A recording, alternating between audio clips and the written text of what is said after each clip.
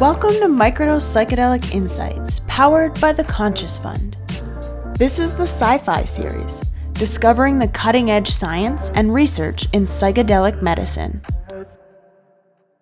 Thank you so much, everybody. Welcome back. This is another episode of the Sci-Fi podcast, where we talk to leading scientists, clinicians, and industry experts to unravel the mystery that is psychedelic science.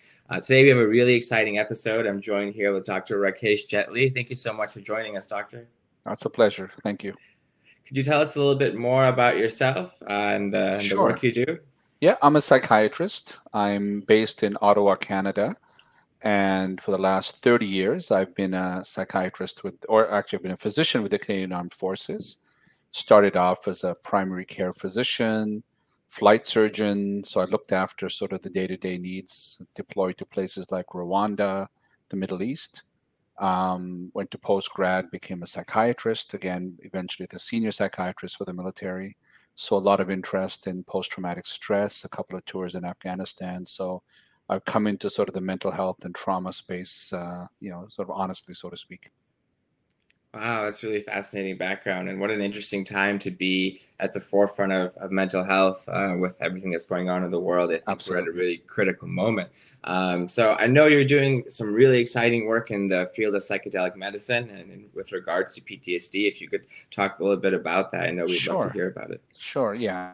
I've come by it honestly. I'm a clinician first, and I think the toughest job in this whole space is being somebody that sits every day 3 feet across from somebody that's suffering with, whether it's depression, PTSD. And so I and a lot of my colleagues have come to realize that we've got fantastic treatments, evidence-based kind of approaches to treat those suffering from PTSD, whether it's rape, whether it's motor vehicle accidents, and in my specific case, veterans exposed to horrific things during combat. However, the evidence-based treatments are not effective all the time in everybody. And so as you get sort of, more and more experienced in life, you start to switch and focus more on the people that aren't getting better, the people that are sort of partially responding or not responding. And that's led us to this search for, novel treatments. Let's think out of the box. And so I've always been one to, leverage technology, understand the biological underpinnings of illness, this kind of idea. And over the last, I'd say easily 10 years, but it's obviously more than that, this resurgence in looking at sort of, alternative substances has led us to looking at sort of psychedelics, psilocybin specifically for our first trials in the treatment of veterans with PTSD. So we're focusing on veterans because of our sort of specific interest. And the key, again, with post-traumatic stress disorder and why it's such a fascinating condition, there isn't a single medication specifically designed for PTSD. It's all off-label use. We'll use antidepressants, we'll use sleep medications, antipsychotics, things like this. But the cornerstone of treating PTSD is the psychotherapy. It's actually integrating the trauma, somehow trying to make sense of it, move past it, whatever we try to do with techniques. And so the trials that we're going to do are sort of, psychedelic assisted psychotherapy. So these aren't traditional drug trials, pharma trials, but it's let's see if after the psychedelic experience, again, we'll start with psilocybin, does it somehow change the brain, make you more receptive to the ideas brought up in therapy, able to have a closer look at yourself in the context of trauma, and hopefully integrate that trauma and move past it. So that's kind of what we're doing.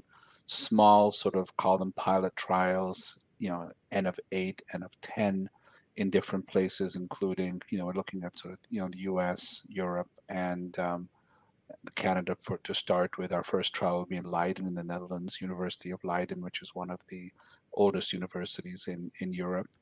And sort of basically learn from each other. All of the PIs and our scientific advisory board will sort of get involved and learn from each trial to just try to sort of refine this approach before we go bigger. That's really fascinating. And I know there's been some really historic trials done using psilocybin for end-of-life anxiety and for depression. So it'd be really great if you could give the audience a little bit of a snapshot into what PTSD sort of looks like for the suffering veteran and how psilocybin, how do you foresee it really helping them? Yeah, and that's a great question. I mean, really, if we best understand PTSDs or post-traumatic stress disorder, right? So there's trauma, then there's post-trauma, then there's post-traumatic stress, and then the disorder is kind of just the psychiatric vernacular. It's getting stuck in it, right? So that's really the way to think about it. Lots of people experience trauma, lots of people experience post-traumatic stress, but a minority, a significant minority, whether it's 8%, 10%, 20%, depending on the study, are going to get stuck in this thing called the disorder. And the simplest way to think about it is the traumatic event itself gets remembered too well. It gets stuck in the brain, and if you think about it, normal memory fades over time. You think in your life the worst event of your life or the best event of your life, right? I mean, you're going to say, hey, it's my wedding day or my kid's been born. I'm going to remember this forever. But over time, things get forgotten. I don't think a woman would have more than one baby if she didn't forget about the pain of the first birth, right? So it's kind of like, hey, somehow. So there's something about normal memory where over time, the best memories, the worst memories sort of fade. But these traumatic memories tend to get stuck. And so you're stuck with this memory, whether it's Vietnam, whether it's Kandahar, where it has no place in the past and has no place in the future. So you're stuck with these memories. And the constellation of symptoms of these over remembered memories lead to symptoms such as re experiencing symptoms because it's stuck in the present, it's not in the past. So you lose control over it. It's like something always being on your desktop instead of in your hard drive. So you have these intrusive thoughts where it keeps popping up. You're trying to just, enjoy a walk with your kids or your dog, and all of a sudden you start to have this intrusive thought. You might have flashbacks where you feel like all of a sudden I'm back there again. Sometimes they could be triggered by something, but for a few moments or longer, you actually feel like I'm back in that scary moment again. You could have nightmares, of course, and the nightmares are often thematic nightmares, not the exact replaying, but it could be yourself in danger, your family, those kinds of things. So re experiencing, and then because the re experiencing is so distressing, we start to avoid things that remind us. We're afraid of being triggered. So we might start avoiding people that were there. We might start not being able to watch war movies, despite that being my favorite movie. We tend to isolate, withdraw from people because you're just constantly on edge. And then because those things are so scary, you don't want to be triggered again, you don't want a flashback, you become hyper vigilant. You're always scanning the room. You can know some of the combat vets that are ill. If they do get the ability to go to a restaurant or a coffee shop, they're the ones always sitting with their back against the wall. They're scanning, they're looking at each person coming in. Often people say they go to a shopping mall and they're kind of saying, if something was happening, where would I go? How would I get my family out of there? So it's this constant being on edge. So the cortisol is in the system. They're always, always on edge. And as we're finding now more and more, is that puts you at higher risk for pain, higher risk for arthritis, higher risk for diabetes, higher risk because the inflammatory and the neuroendocrine system is sort of always on edge. They can never sort of settle. So in a nutshell, that's PTSD. Trauma that gets over consolidated, over remembered is like a splinter of the brain, gets sort of an abscess around it. You have re-experiencing that's extremely distressing. So then you start to avoid all reminders. That avoidance starts to generalize. So you pull back from society, and then you're on edge and hypervigilance sort of around it. And it's associated about 70% with depression. Sometimes there's substance abuse as well to try to numb the pain, the psychic pain that sometimes occurs with it. So it's a really awful spiral when it starts to become chronic. So of course there's suicide, there's other associated things that we want to try to break that cycle. Yeah, it's really complex pathology. There's definitely a lot going on there. And it's really fascinating to think that something like psilocybin assisted psychotherapy must be so profound, so profound an experience to be able to, really address the core of an issue like this. So it's really exciting that you are embarking on this trial. I know that researchers like Robin Carhart Harris, they've explored a lot into the default mode network. Do you Yeah. think that there's something in Well, relation to that with I think PTSD? that, yeah, I think there's definitely, I mean, so we've done a lot of work with some of my research partners, like in London, Ontario, and other places where we've done a neuroimaging, MRI, fMRI imaging, like since the early 2000s. We've recently started doing work with the MEG scanner, which is looking at the electrophysiology of the brain. And so and we've also done a lot of work with immune markers, inflammatory markers. So we're really trying to understand the biological underpinnings of this disease. And I think we need to sort of cast some light on the black box of mental illness. Like it's not just occurring in the brain, it's occurring in the entire body. And so so one of our advisors is, Sandy McFarlane from Australia, who's talked about we should be talking about a staged approach to PTSD, the way we talk about cancers, and what parts of the body is it affecting, not just that way. So in terms of the neural networks, I think this is kind of going to be the money thing, in the sense that there's one type of PTSD, for example, that's a dissociative subtype. So the classic movie version is this hyper aroused crazy guy that's taking drugs, that's violent, getting into fights. But about 30% have this thing called dissociation. There's prominent, there's old books from Vietnam with the people with 1,000 mile stare, the person that's just numb. And that person tends not to get noticed because he or she will be sitting quietly in the room just numb, but they're actually detached. They're different. And by looking at the brain scans, if you remind people of their trauma, the typical stereotypical hyper aroused person, their brain lights up like a Christmas tree. They're having flashbacks, visual. But then the dissociative person's brain just goes quiet. And you can sort of see that people have been in the exact same trauma and they'll have the opposite response. So based on some, machine learning, some, developing an algorithm, we can separate those types of PTSDs in the fMRI with over 90% accuracy. Right. So there's really no doubt that there is a body change, brain change, not just mind, quote unquote, this mind brain duality.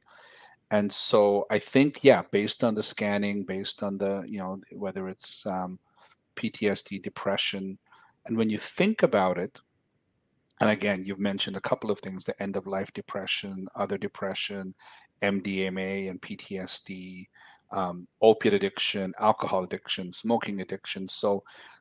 When something seems to be working for so many different things, either it's snake oil, or you have to say, is there something common that goes on, right? Right. And what I believe we'll demonstrate is at the, maybe not at the neuron level, but we'll look at that, but certainly at the network level, the salience network, default network, we might find a difference in the networks. We might find certain networks becoming sort of turned up, certain ones turned down. We certainly see in the pathology of PTSD, we see the reverse. We see strengthening of networks that shouldn't be there.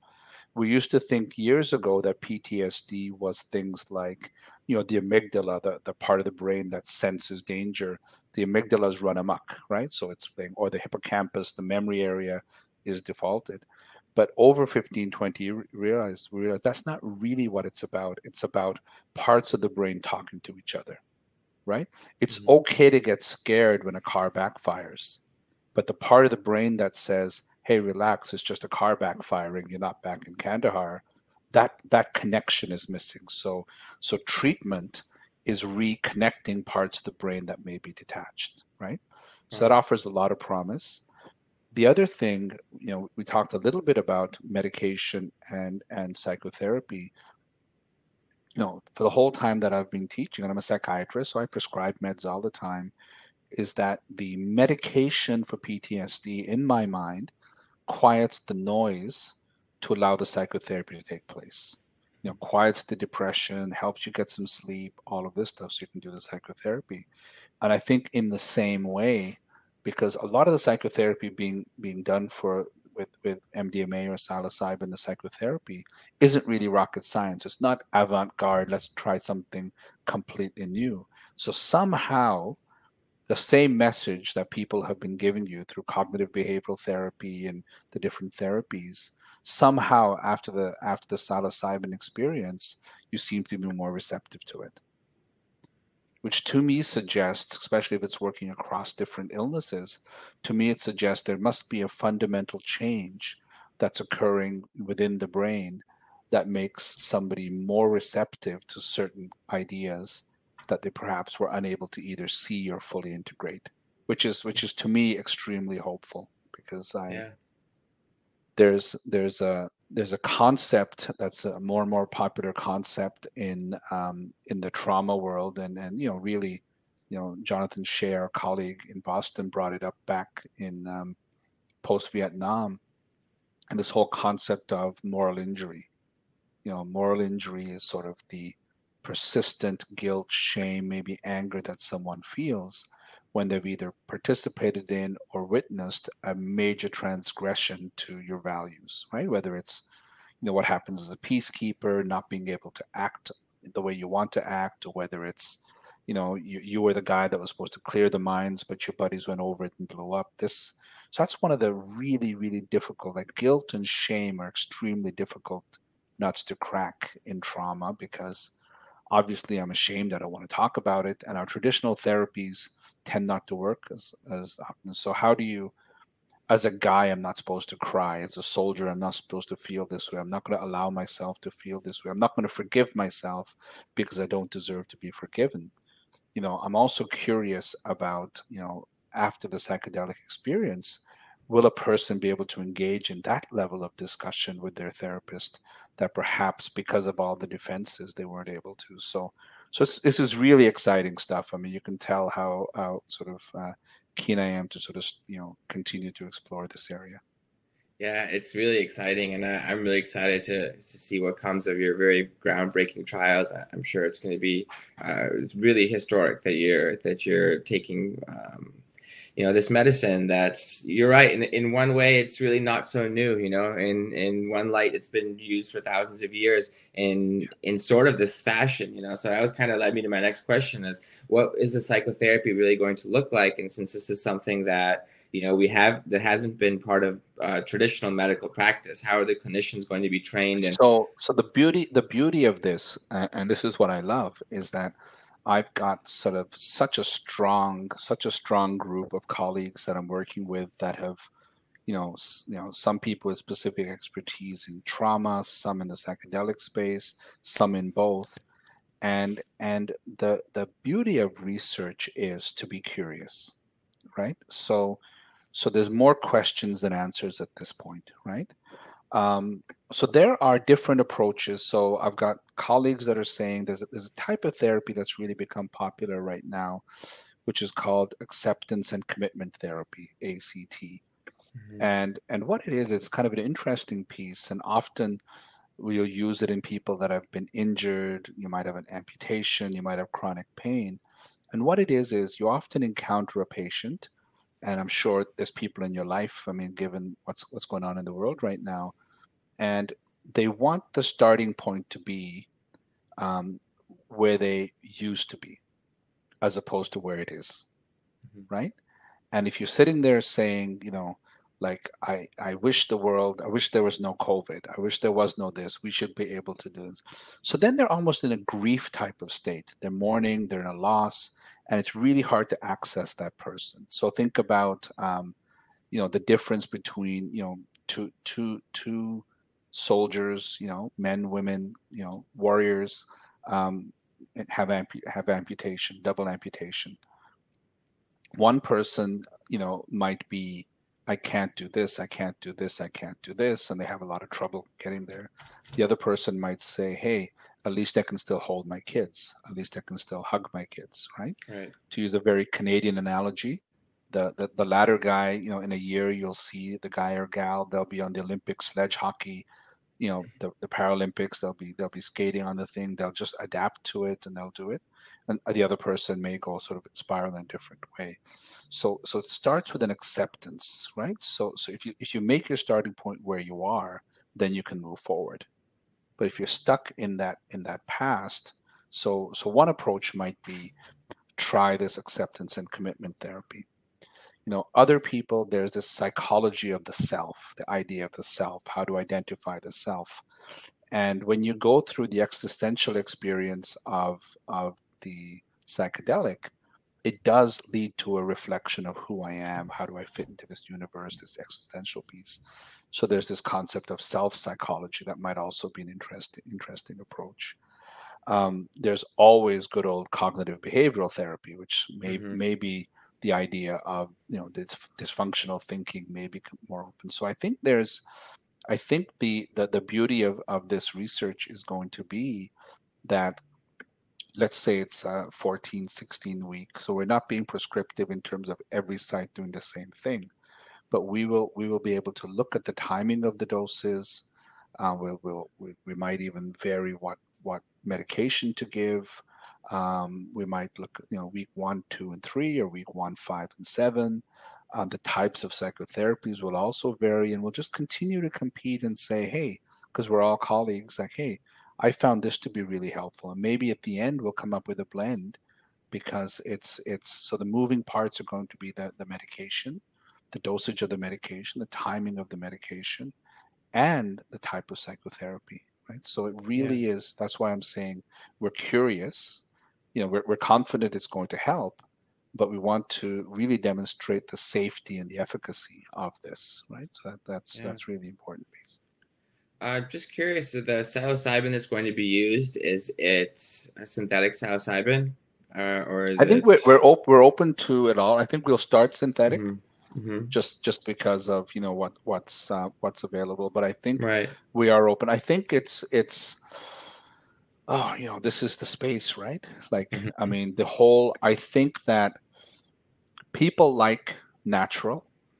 Like, you ask most people, would you like something natural? That's the same thing with with cannabis and with fruit, with, my orange juice is all natural. I mean, that's just kind of the world. And I think physicians and medicine like synthetic, because I know exactly what's in it. I know from dose to dose it's going to be pure. And that kind of went out the window for me about 30 years ago. My brother, before he went into dentistry, was a biochem specialist, and we were studying at U of T. And one time I met him in his lab, and he showed me a test tube, and I smelled it, and it was banana smell. It was a banana. I could practically taste the banana, and he made that in a test tube, right? So from that moment on, I've kind of this divide between natural being healthy and unnatural being unhealthy. I kind of said, at the end of the day, they're molecules. They're molecules that touch on receptors, whether they're taste receptors, brain receptors. And I think, we'll look to see which one works better, which one doesn't, whether there's a difference. And I think that when we eventually sort of, when all of this sort of settles into the future, I think we'll sort of decide. So I think that at the end of the day, medication, whether it's ketamine, whether it's MDMA, whether it's this, it's a molecule that's kissing on a receptor and having a post-receptor effect. That's the scientist in me. I think there's natural substances like opium that are extremely dangerous for some people, extremely helpful for some people. Then there's synthetic ones that are helpful. So I think we'll ideally do have that as one of the variables as well. Sure. That's interesting. I know you mentioned cannabis, and it's always interesting in this space when people draw parallels to cannabis compared to psychedelic medicine. There's obviously some similarities, obviously some big differences. I think one of the biggest differences are certainly the way that psychedelic medicine is being medicalized only, as opposed to kind of a recreational market. And I wonder how much that has affected the policy as far as the military goes, and the integration of psychedelic medicine now as a part of treatment there, whereas I think militaries are still away. Like, I think for good reason. I mean, I think that in many ways, the concept of knowledge translation is often apart for the military. I mean, the active duty soldiers in most of our countries, tend not to have sort of a chronic failed retractable illness. I mean, Mm-hmm. often if the illness is not treatable and it becomes chronic, then people transition into the veterans, the VA systems and things. Okay. So the research is probably best done in the VA system. And so just to Mm-hmm. point out that our trials will be people who sort of have had at least one conventional treatment fail, Mm-hmm. right? So it makes it hard to treat people more because, it's ethically be difficult to offer this as a first line treatment, Mm-hmm. because there are first line treatments that do work. So I think that I mean, it's an interesting question to ask a Canadian because we have Mm-hmm. decriminalized marijuana in the whole country. Right. So it's actually Right. quite a different space. But Right. to your point, I think that in many ways in the marijuana, I think the recreational and medicinal confuse things a lot. I Mm-hmm. think it was very different. As a clinician, again, I'm in a country where marijuana is legal. I as a clinician, I actually don't care about that piece, right? And it's very hard to sort of have that dialogue back and forth. Mm-hmm. Creates a lot of cynicism as to whether people are treating. So here, I'm interested, and the other thing about it, of course, is that you know whether the definitive studies for marijuana in terms of safety, efficacy for these conditions haven't been done. But let's say they're done. The big difference, of course, is that it's a chronic daily use of the substance over Absolutely. time, while this is looking like 2 or 3 doses, some good psychotherapy, and you're good to go. I mean, this is kind of what it's looking like. So, so for me as a physician, I think it's more appealing, and I think it'll be more appealing to the medical community once we get these trials done and we show the safety and efficacy, because we're really talking about limited use with an indication, with the safety data on all of this. And I think, and I'm actually, I mean, I guess you've got pure recreational at one end of the spectrum, pure disease, and then somewhere in between you might have this microdosing wellness kind of space, which is sort of, that could be the gray area. And I think for me, my interest is definitely on the far end of the spectrum, people that are suffering from illness, whether it's substance use, abuse, chronic pain. Mm-hmm. If we can get people off of opiates that are addicted, if we can help people with obsessive compulsive disorder that can be crippling, PTSD, I think I'm definitely interested in that. Would I be somewhat interested in the microdosing idea for certain sort of, we call them neurotic or sort of anxious people that are suffering to some extent? That might be about where I would draw the line. The Mm-hmm. recreational piece, to me, that's a government, legislation, societies are going to decide that. And as a Mm-hmm. physician, I don't really have much of an opinion on Mm-hmm. that area. Sure.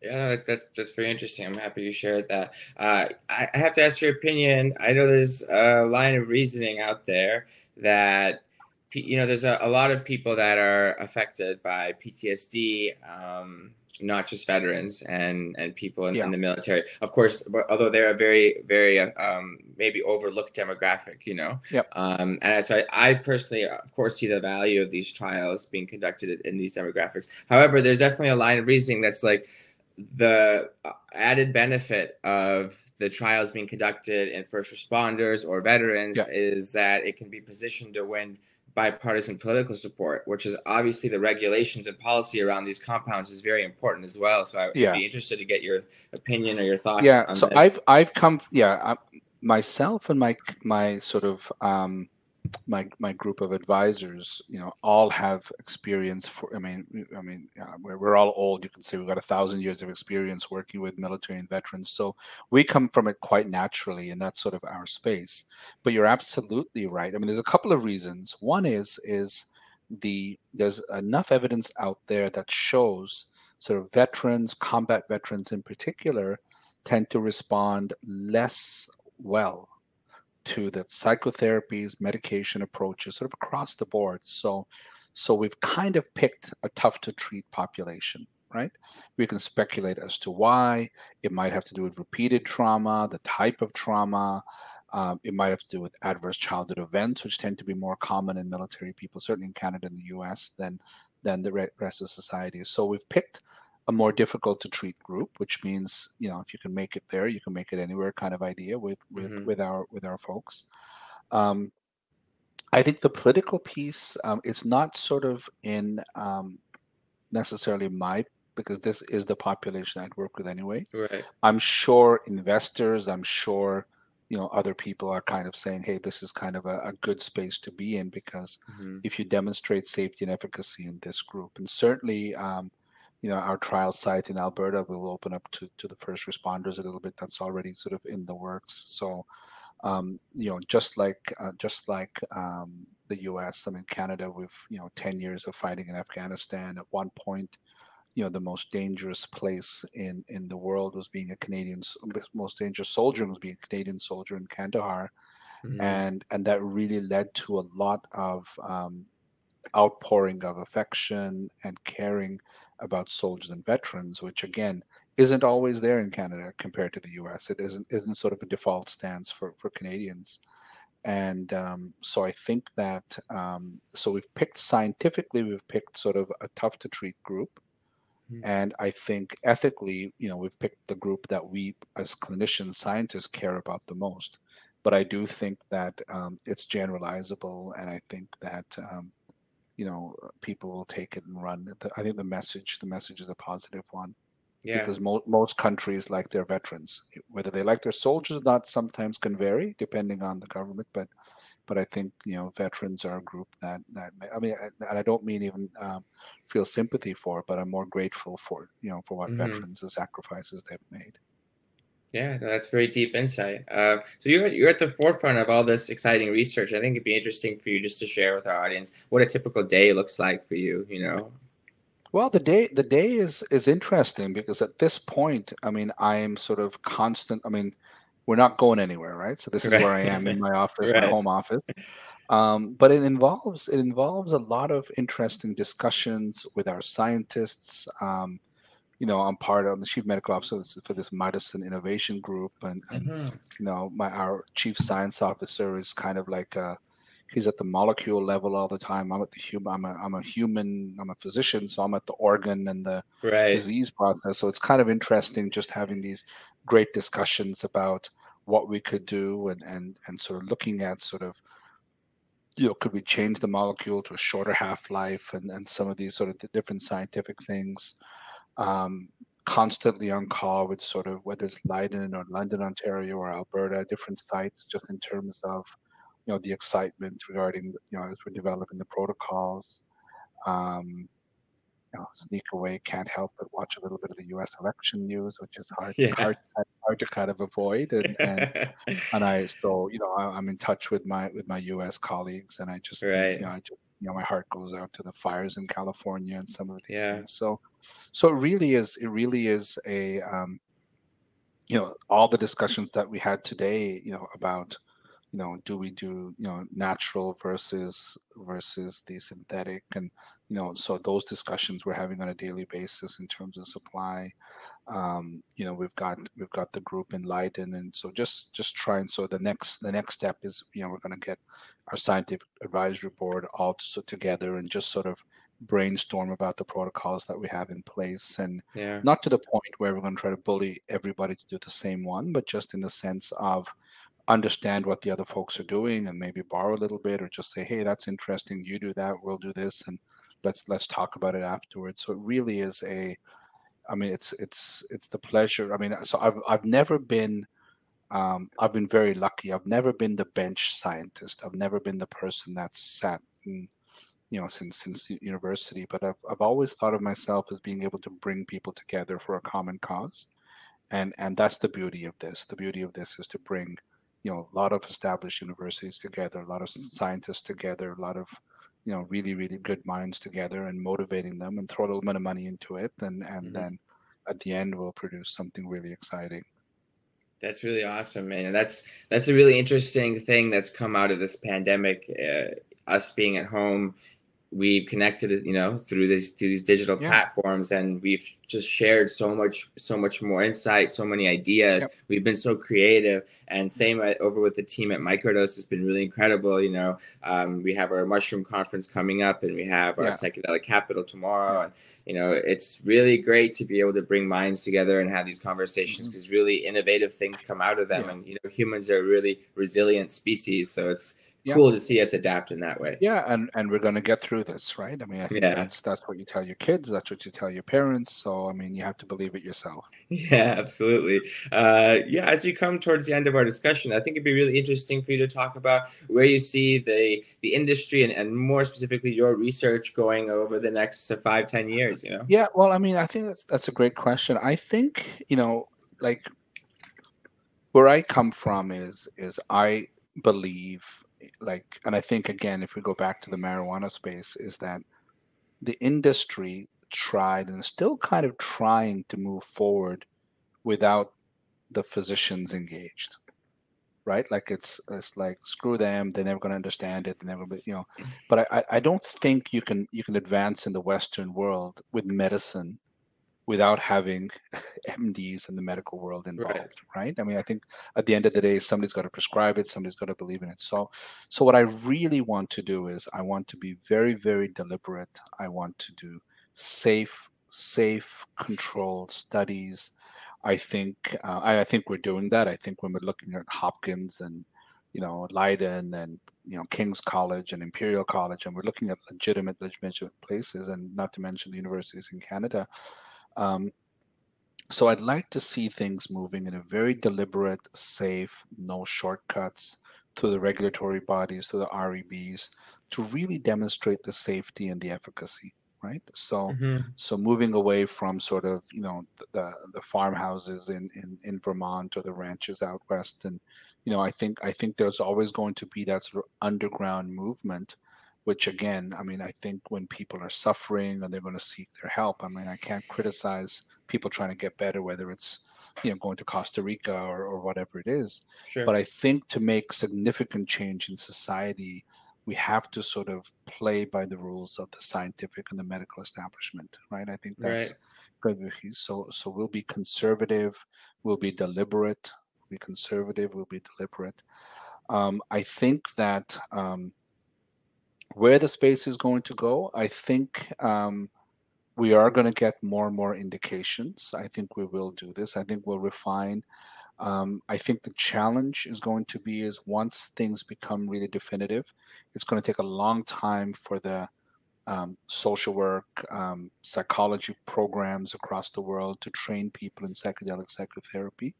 So I think we'll have institutes to sort of get people up to speed to train them, because I really don't think maybe outside of the microdosing, I don't think we're going to get away from take this medication and feel better. I think there's still going to be a psychotherapy piece to it.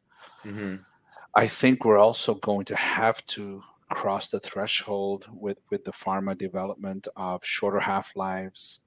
I mean, right now, 4, 5, 6 hours, I mean, that's going to be a challenge. And I know with some of the psychotherapy, I mean, people have stood up at conferences and saying, how the hell are you going to have 30 hours of psychotherapy in 3 days with 2 therapists? I mean, who's going to pay for that? I mean, so that whole idea of, wouldn't it be nice if we developed a formulation where you can take it a half hour in the waiting room, and then it lasts about an hour and a half, relax afterwards and then leave. So I think we're going to have to play with sort of the formulations, the dosages. There's some really interesting biochemistry that's going to happen to sort of refine side effects, sort of minimize the bad trips, maximize the good experiences. So I think it's going to be at all levels. I think the bench scientists are going to be busy. I think the clinicians are going to be busy sort of refining and perfecting the psychotherapy. And I really think this is a game changer. And for PTSD, there really hasn't been, like I said, there hasn't been a drug specifically developed for PTSD ever, and I mean, We use old antihypertensive medications to get rid of nightmares. I mean, we use nabilone, which is a synthetic sort of THC, to get rid of nightmares. So we've just borrowed medication from other places. So to have specific treatments for PTSD is exciting. I think for depression, I mean, since Prozac, which is probably before you were born, I mean, we haven't really had a breakthrough new treatment, new approach to depression since the late 80s, early 90s. So I think this stuff is potentially game changing. I just think that we need to do it smart, deliberately, and be patient. I think that's the key. Yeah, absolutely. I agree. And, that was going to actually be my last question is what are some of the things that we should avoid, moving forward, and what are some things we can learn from the 60s and 70s? And I think you touched on a lot of those points. I think avoid hyperbole. I think be deliberate. Right. I think be safe. Like our trials are going to be quote unquote hospital based. We will do them. We're not going to say in the middle of a psych ward, but we're going to find whether it's a sleep lab or a quiet place. We're not going to have people, going home after 8 hours. So we're going to have them sleep in a safe place. We're going to, do the first session the next morning, make sure they're comfortable, check on them every day. I mean, the whole idea is that we need to learn. And I think safety and efficacy are you can't actually say one without the other. I mean, look at, we're in the process of this vaccine development. If a vaccine immunized 70% of people but killed 10, that's not good enough, right? I mean, so we need to have safety and efficacy, and we can't actually say the two terms separately. So, we're going to, ethics review boards for all the studies, hospital based, make sure it's safe and not sort of be sort of lackadaisical and avoid the shortcuts, avoid the temptation of shortcuts. I think that's really the important thing that we need to do. Oh, I agree. I like to always give my guests the last word. If you have a message for our audience, just the world at large, anything you wanted to share, the floor is all yours, Dr. Jetley. Well, I think I thank you for this platform. I think I'll just ask people to be patient. Research takes time, research development, design, but trust us to do it right. It may not be as fast as you want, but it's going to be right, and it's going to be deliberate, and that's going to have the lasting effect that could sort of change the way we help people that are suffering, which is the ultimate gain. That's really awesome. Thank you so much for your time and for coming on the show, Dr. Jetley. I really appreciate it. We look forward to having you on again next time. Thank you. And everyone, that's another episode of the Sci-Fi Podcast. This was Dr. Rakesh Jetley, and we'll see you all next time. Thank you so much. All the best. Bye-bye. Oh, thank you, Dr. Jetley. I appreciate it, man. We'll talk again soon, okay? I really, really appreciate it. Thank you. Buddy. Take care. Bye. Thanks for joining the Sci-Fi series, brought to you by Microdose and the Conscious Fund. Visit our website at www.microdose.buzz.